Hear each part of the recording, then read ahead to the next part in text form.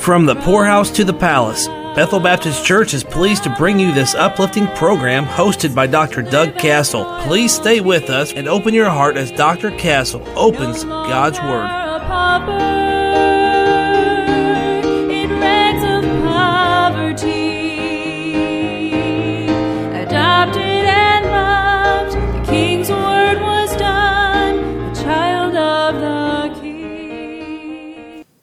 Well, today we close out our series on the wonderful words of salvation when looking at the word sanctification. Now, I understand that a lot of time when we emphasize the word sanctification, we talk about being set apart for God's use, for God's service, and that is absolutely true, and growing in His grace and knowledge. And we alluded to that yesterday, but I'm looking at three different aspects that the Bible specifically talks about in the matter of sanctification. Sanctification by the Spirit of God, the purpose of the Holy Spirit to lead us to the truth.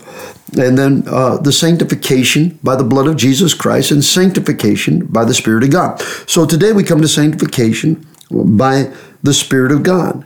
And this is, we read about this in the book of Hebrews, chapter 13, verse 12. Wherefore Jesus also, that He might sanctify the people with His own blood, suffered without the gate.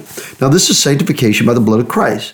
It is the setting apart of the believer in the Lord Jesus Christ to God. Now, the Spirit has led us and continues to lead us. He leads us to salvation. And again, He leads us in our personal growth and development throughout our life. But this, the blood of Jesus, is the setting apart of the believer in the Lord Jesus to God in all the atonement, making peace through the blood of His cross.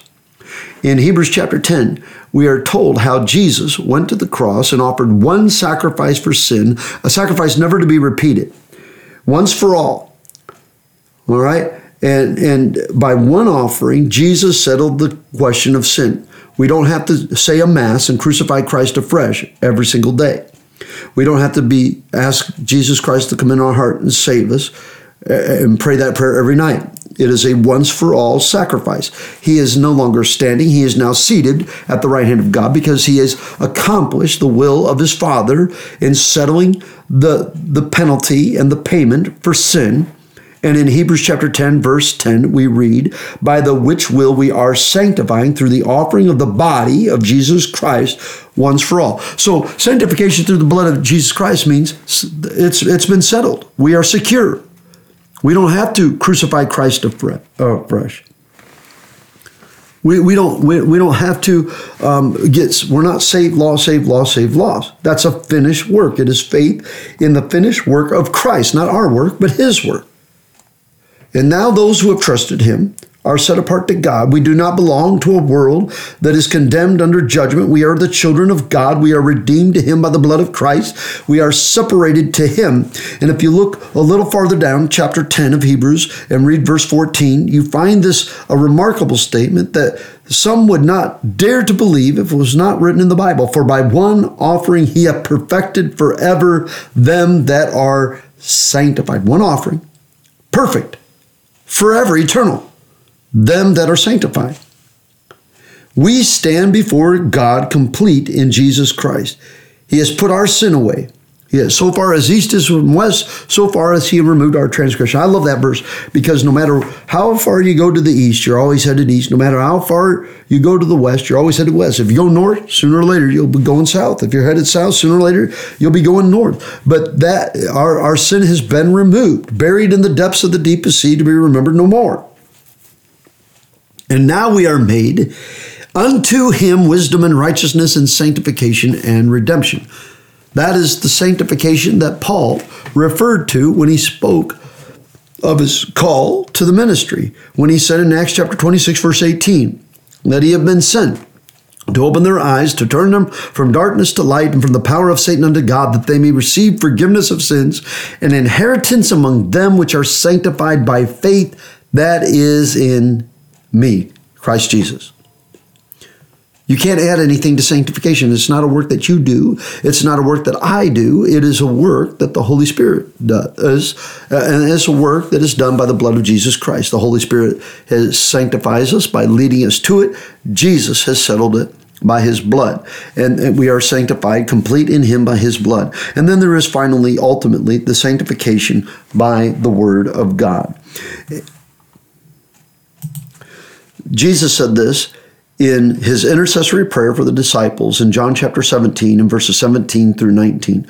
Sanctify them through thy truth. Thy word is truth.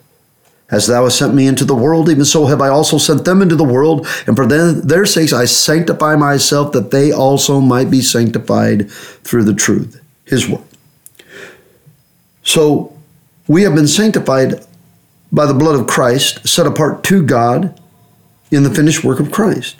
But now we are called upon to live a holy life in this world because we're still here. It's a life of practical sanctification, personal sanctification, daily. Look, sanctification by the blood is our position in Christ, but sanctification by the word of God is our practical holiness and separation to live a consecrated life in Christ. We walk in newness of life with him. That again, in Ephesians chapter 5, Christ loved the church, gave himself for it, substitution, atonement, that he might sanctify and cleanse it with the washing of water by the word. Wherewithal shall a young man cleanse his way? By taking heed thereto, according to thy word. With my whole heart have I sought thee. O let me not wander from thy commandments. Thy word is a lamp to thy word have I hid in my heart, that I might not sin against thee. Psalm 119, verses 9 through 11. And then later on, verse 165, thy word is a lamp unto my feet and a light unto my path. The Bible sanctifies us in our daily lives. It teaches us how that we can be set apart to God to please him in holiness and all manner of conversation of our lives. So let me ask you today, how are you doing in your practical sanctification? What have you been set apart? What purpose have you given yourself to in life? Have you given yourself to the purpose of pursuing possessions or wealth or power or fame, or maybe it's nothing so grandiose as that, we might say, but just my purpose in life is to be a good husband and father and to provide well for my family, or to be a good wife and mother, or to get to do the things I want to, the things I enjoy. No. A Christian, our purpose, we are sanctified. We have been set apart. We have a purpose in life. We have value to God. And that is to walk in love and holiness before him, that the world might look at us, and then the same Spirit of God would use us. Ye are our epistles written in our hearts, known and read of all men. Your life is the only Bible some will ever read. They'll never read a Bible, but they'll read you, and they can begin to see. And then the Holy Spirit begins to work in their heart and begins to lead them to the truth. And then they get saved, and they are set apart, complete in Jesus Christ in the sight of God the Father, and then they live and walk in holiness of life with him. That is the purpose, the sanctification that God is seeking for in our lives. I hope this series has been a help to you to know what happened when you got saved and what we are to do because of our salvation. And I'm thankful for all the wonderful words of redemption. I'm thankful for justification. I'm thankful for redemption. I'm thankful for election and predestination and substitution and sanctification. All these words and so much more. And I hope that you continue to grow in them as you stand complete in them. May the Lord bless you until our time again.